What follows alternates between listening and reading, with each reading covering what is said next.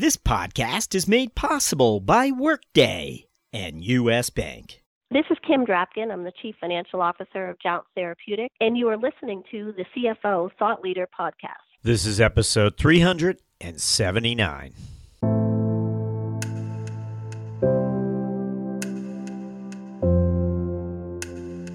But when it comes to a crisis, one of our other findings was that there were really only two individual aspects that were really important in crisis, and the number one personal characteristic was competence in terms of what people were looking for in their leadership. And then the second one was a loyalty downward, where people were confident that leader was not going to throw them under the bus or use them in some egregious way that would advantage the leader but disadvantage them. And so when you think in terms of a CFO's role and what they're bringing to the table, certainly a quiet, high level of competence where people can believe what they're told. They know that the CFO's operating with a sense of not only integrity but also just smart, analytical knowledge. That's what people need. That's what they need for a CFO to be.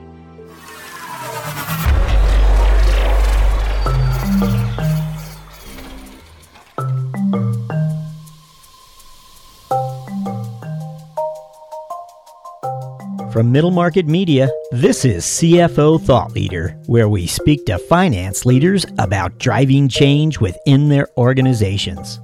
Hi, it's Jack Sweeney. On today's show, we speak to Tom Kolditz, founding director of the Doerr Institute for New Leaders at Rice University. A retired brigadier general, General Kolditz has led a distinguished academic career. Today, his research has advanced new insights into leading in crisis, while exposing a form of quiet leadership, a distinct leadership posture that has arguably been adopted by many CFOs today. Our discussion begins after these words from our sponsor.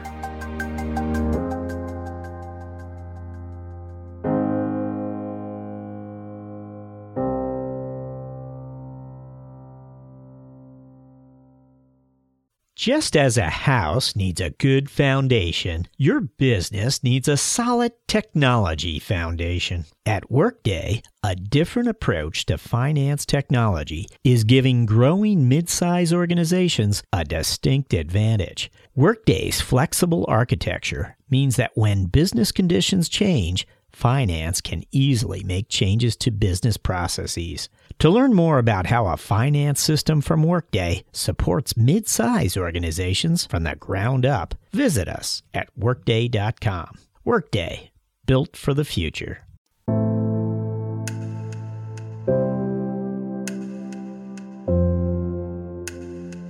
Hello, we're speaking to Thomas Kolditz, the founding director of the Doerr Institute for New Leaders at Rice University.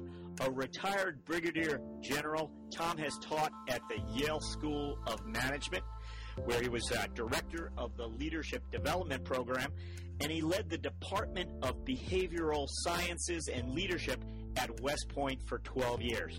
Tom, welcome. Thanks, Jack. I'm happy to be here. So, last fall, Tom, as I mentioned, I think earlier, I was fortunate enough to hear you speak on the subject of leaders in crisis at the MIT Sloan CFO Summit, and I made a mental note to follow up with you to secure this interview with the hopes of revisiting the subject area for our audience. Can you first take us back and share with us what led you to focus on this specific area of leadership? Well, in 2001, I'd just taken over chairmanship of the Department of Behavioral Sciences and Leadership at West Point. And when 9/11 happened, it was apparent to all of us in very short order that we'd be sending virtually all of our graduates to either Iraq or Afghanistan with 30 or 40 of other people's children, and they would be, leading in a crisis context and dangerous context all the time. And we reviewed our curriculum, and I was shocked to find out that there was no evidence-based curriculum on how to lead in crisis. There was just a lot of war stories and historical anecdotes. And I asked the faculty there why we didn't have it, and they said, well, they're just, we only teach evidence-based work, and so there's nothing in the management journals about this level of crisis leadership. And I said, okay, so now we're going to generate the leadership. So in the course of about 3 years, I had 9 people, including myself, go to either Iraq or Afghanistan or both and study the relationships between soldiers and the leaders who were either taking them into combat or ordering them into combat. And we followed up that research with what I would call broadening research to get a sense for how much of this also is existing in civilian settings. So I interviewed people like mountain climbing guides and people who took video teams into Indian tiger preserves and taped tigers on the ground, and people in all kinds of dangerous occupations, whether military or not. And initially I thought that this research was just going to benefit people like soldiers and law enforcement and first responders and people like that. But interestingly enough, it was a finance crowd that convinced me that it was much broader than that. It was actually a group of managing directors from Goldman Sachs who had come to visit West Point, and I told them about the research, and I told them they'd find it interesting, but that it really wouldn't apply to them. And I got about 20 minutes into the talk, and one of the MDs raised his hand, and he said, I don't think you understand our business or the pressure that some of us are on. He said, you've never looked into the eyes of somebody who lost our firm $500 million in a deal. And, they're going to lose their job, and, they're going to have a hard time keeping their home, and, people commit suicide over business deals. So he said, it's really a lot like life and death for us. And so I studied that. I mean, I really took that comment to heart, and I did a lot of work in neuropsychology and in other areas to determine if people's crisis response, especially in terms of what they needed from leaders, was different, based on whether the threat was a physical threat or whether the threat was not a threat to life, but to livelihood or, to other serious consequences. And as it turned out, there's really not much difference at all. People need the same qualities in their leaders in both of those contexts. So that's how I got started on this topic. Now, there was a number of intriguing findings that seemed to challenge conventional wisdom or how we traditionally have perceived, let's say, the leadership persona. And one characteristic that effective leaders in crisis share, according to the findings, is that they're not motivational leaders. They're not cheerleaders. Why is that? Yeah, that was a really interesting finding that we discovered when we compared athletic team captains from routine athletic teams like football and rugby and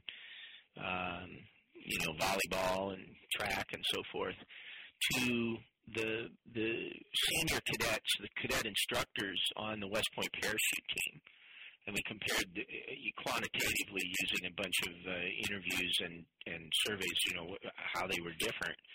And one of the things we found was that, the athletic team captains rated themselves as very high motivators. That was a personal characteristic that was very high on their list of importance. And to the parachute team leaders who were, 3 to 5 days a week teaching other cadets how to jump out of airplanes, motivating was second from the bottom of the list of 9 qualities. I mean, it wasn't even significant. We didn't have to run statistics to know that it was a whopping difference. And so what we discovered was that people that are routinely in crisis are used to being around people who are already concerned, excited, aroused. They don't need any other excitement. They don't need somebody who's angry.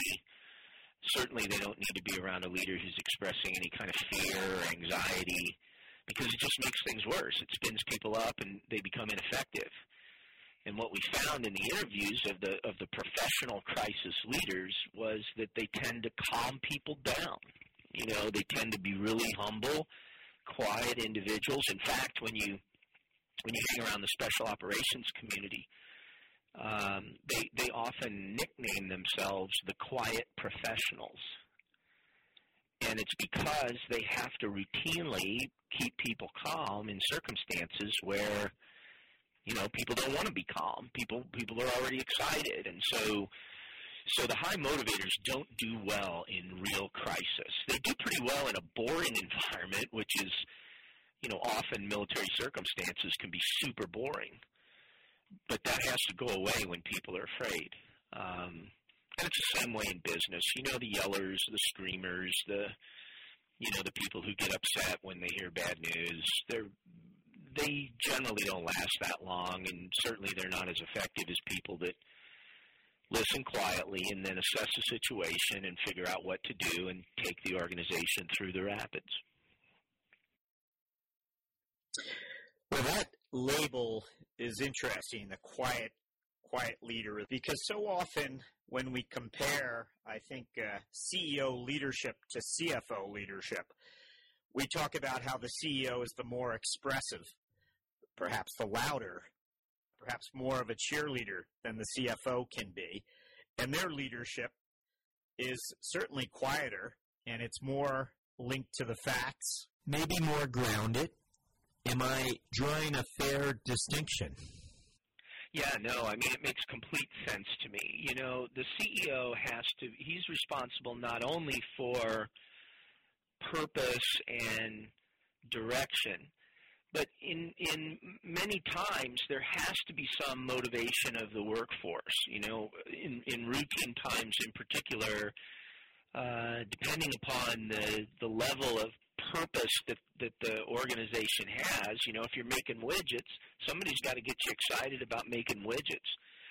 But when it comes to a crisis, you know, one of our other findings was that there were really only two individual aspects that were really important in crisis, and the number one personal characteristic was competence in terms of what people were looking for in their leadership. And then the second one was a loyalty downward, where people were confident that leader was not going to throw them under the bus or, you know, use them in some egregious way that would advantage the leader but disadvantage them. And so when you think in terms of a CFO's role and you know, what they're bringing to the table, certainly a quiet, high level of competence where people can believe what they're told. They know that the CFO's operating with a sense of not only integrity but also just, you know, smart analytical knowledge. That's what people need. You know, that's what they need for a CFO to be. You know, there is no emotionality in getting through serious crisis. There just isn't. I mean, you either can do it or you can't. You can either provide the solution or you can't. And no amount of spirited encouragement is going to matter. And so, to me, that sounds like what I would want to train CFOs to be like is, you know, straightforward, honest, intellectually sound analysis, you know, high degree of familiarity with the law so that people can look at them and say, well, if this person tells me this, I can take it to the bank, and this is what we're going to do. You know, I'm struck by the word competency and, you know, how in crisis it sort of trumps the visionary role of leadership.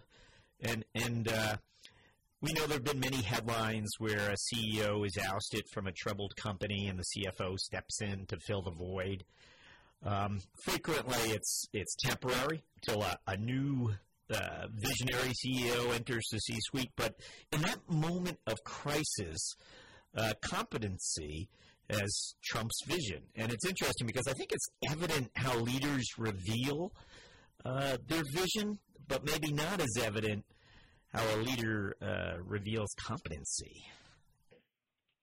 Yeah, you know, I mean, so many organizations build levels of trust through social means.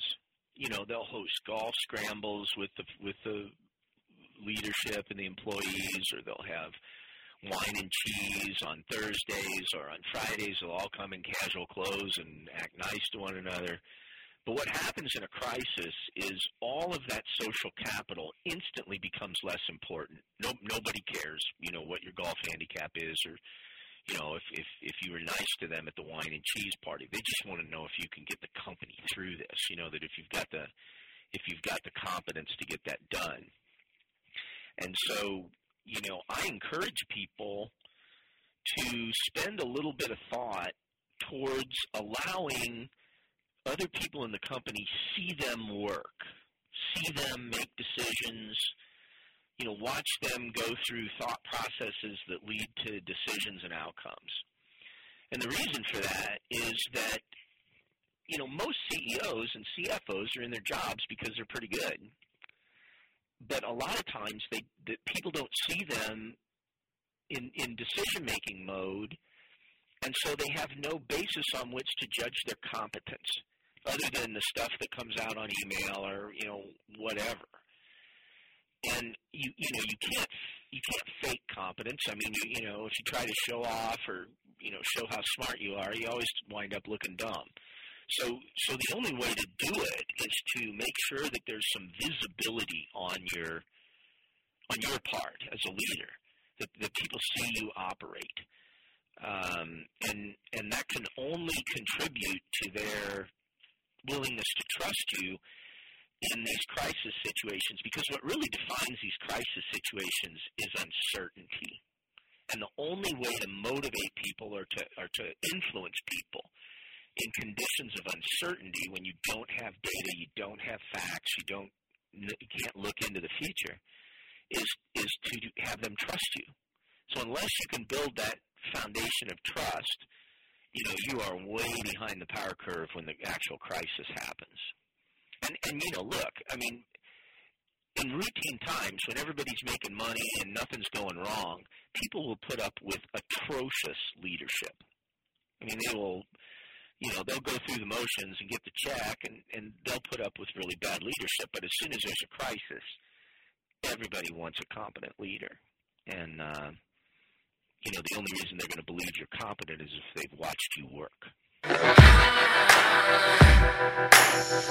Are you task-oriented? Many finance executives are, and focusing on a task is known to appease fear and anger, or so Tom Kolditz tells us after these words from our sponsor.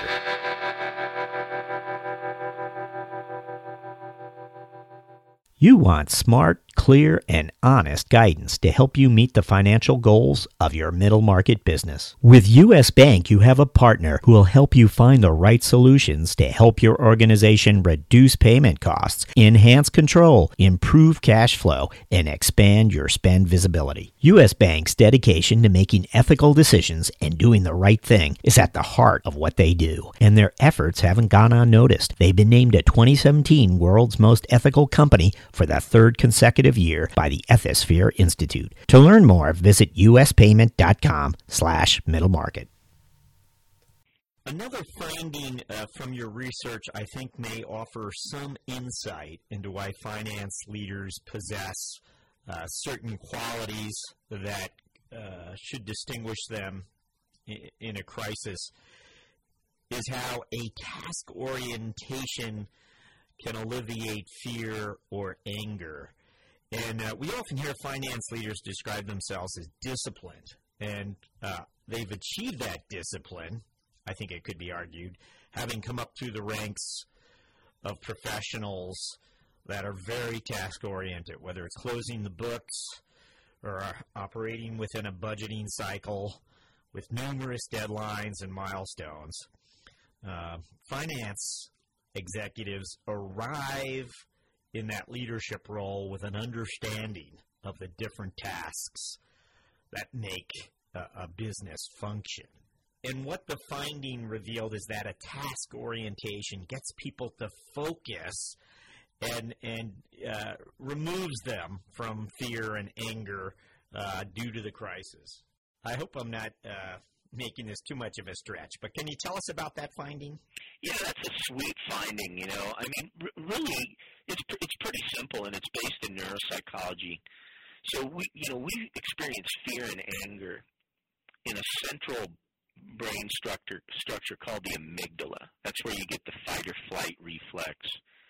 And in order to perform tasks, to be task-oriented, you're actually in a different part of your brain. You're in the prefrontal cortex. And so when you focus outward onto accomplishing a task, you're really activating a part of your brain that's incompatible with fear and anger. And so task focus, either in yourself or in people that you're trying to calm down and control, is how you manage fear and anxiety. It's not by trying to control your emotions, because that just focuses people on the emotions themselves, and it'll make things worse.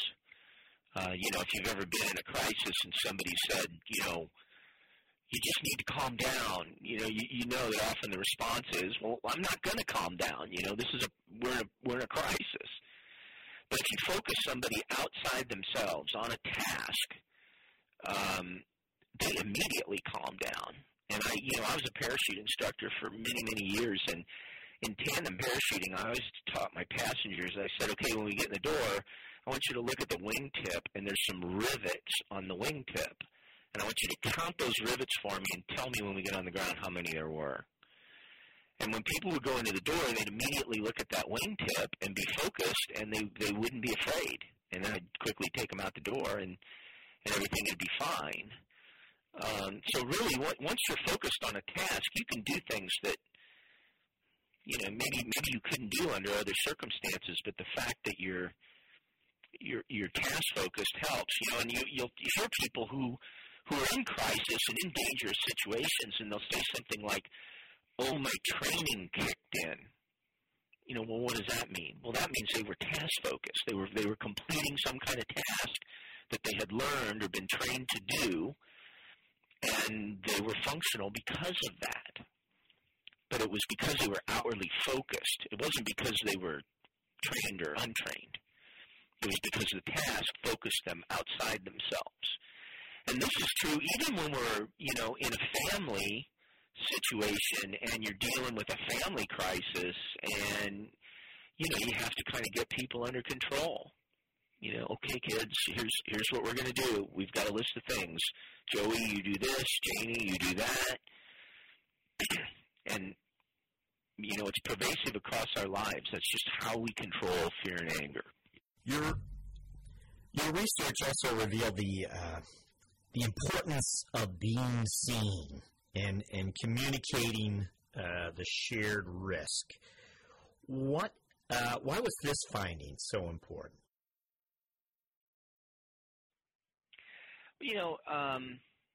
People tend to trust leaders who are willing to expose themselves to the same level of risk as the rank and file.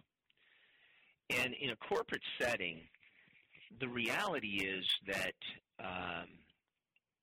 people tend to believe that the leadership is pretty well advantaged. They expect them to have, better separation packages, golden parachutes, better compensation to begin with. So there's this perceived inequity. And, leaders who can reduce the perceptions of inequity, who can emphasize that, look, I have skin in the game too. Our company's under stress right now, and if it goes down, it's not like I'm going to walk away clean. People tend to trust leaders who are willing to admit that and who put themselves in harm's way. It's just like a military person or a police officer leading from the front where, they go through the door first, or, military officers are famous for eating their food last, making sure everybody in the unit's fed and then the boss gets fed. And it's that kind of principle that tends to create trust and inspire people. And then likewise, when someone deliberately advantages themselves relative to the people they're trying to lead,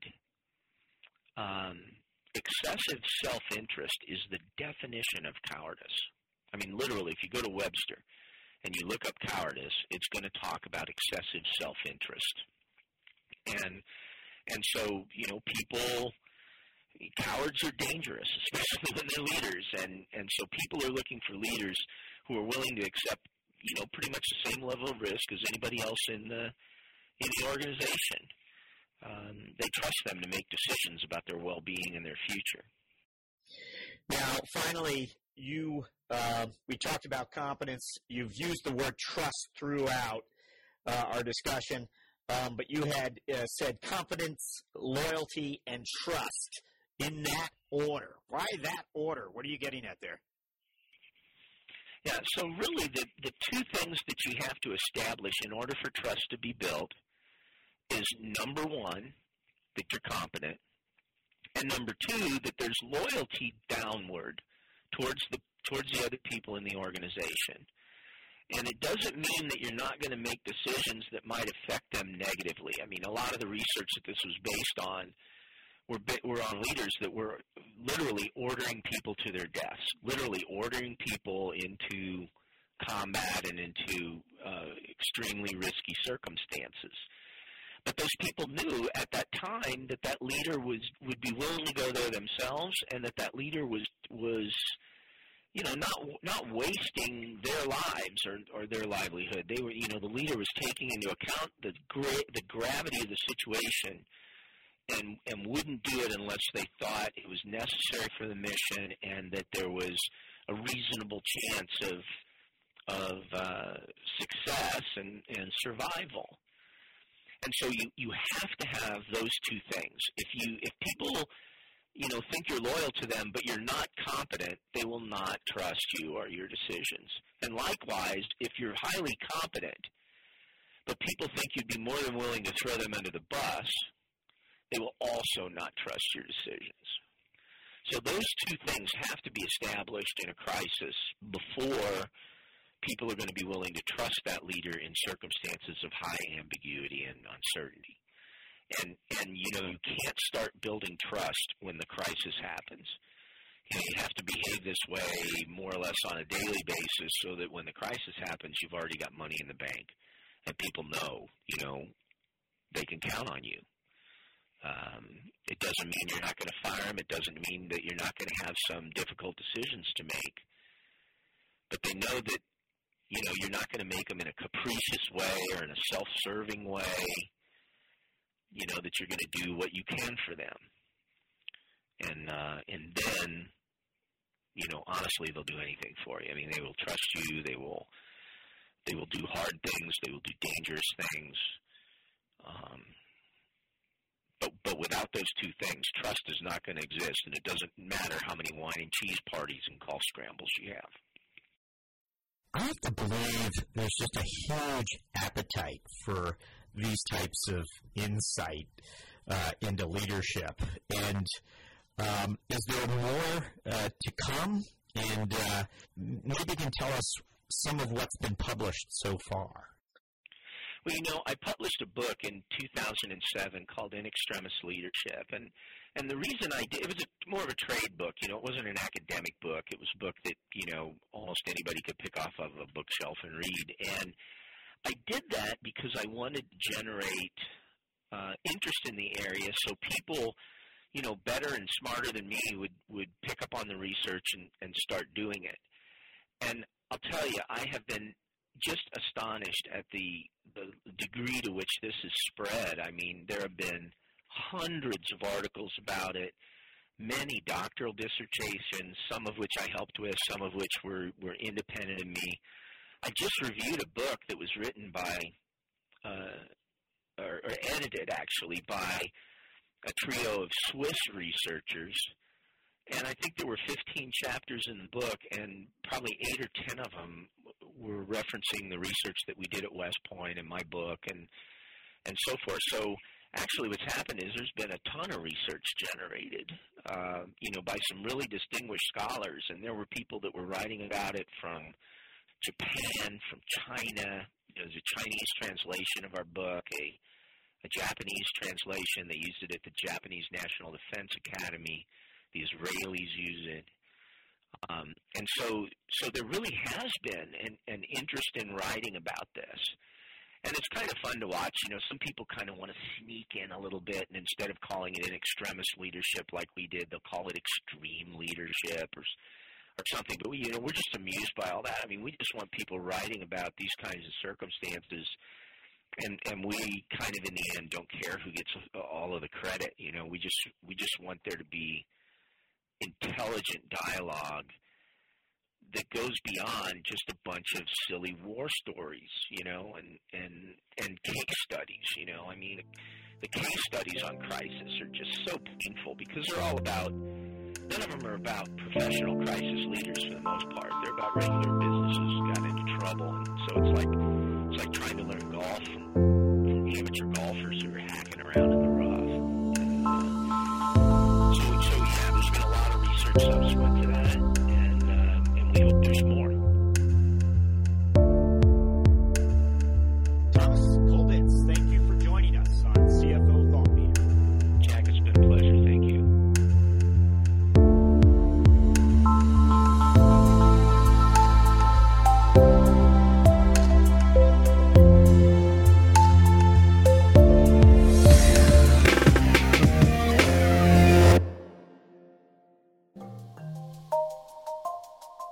Thank you for listening. And don't forget, Thought Leader listeners, you can now go premium at CFOThoughtLeader.com.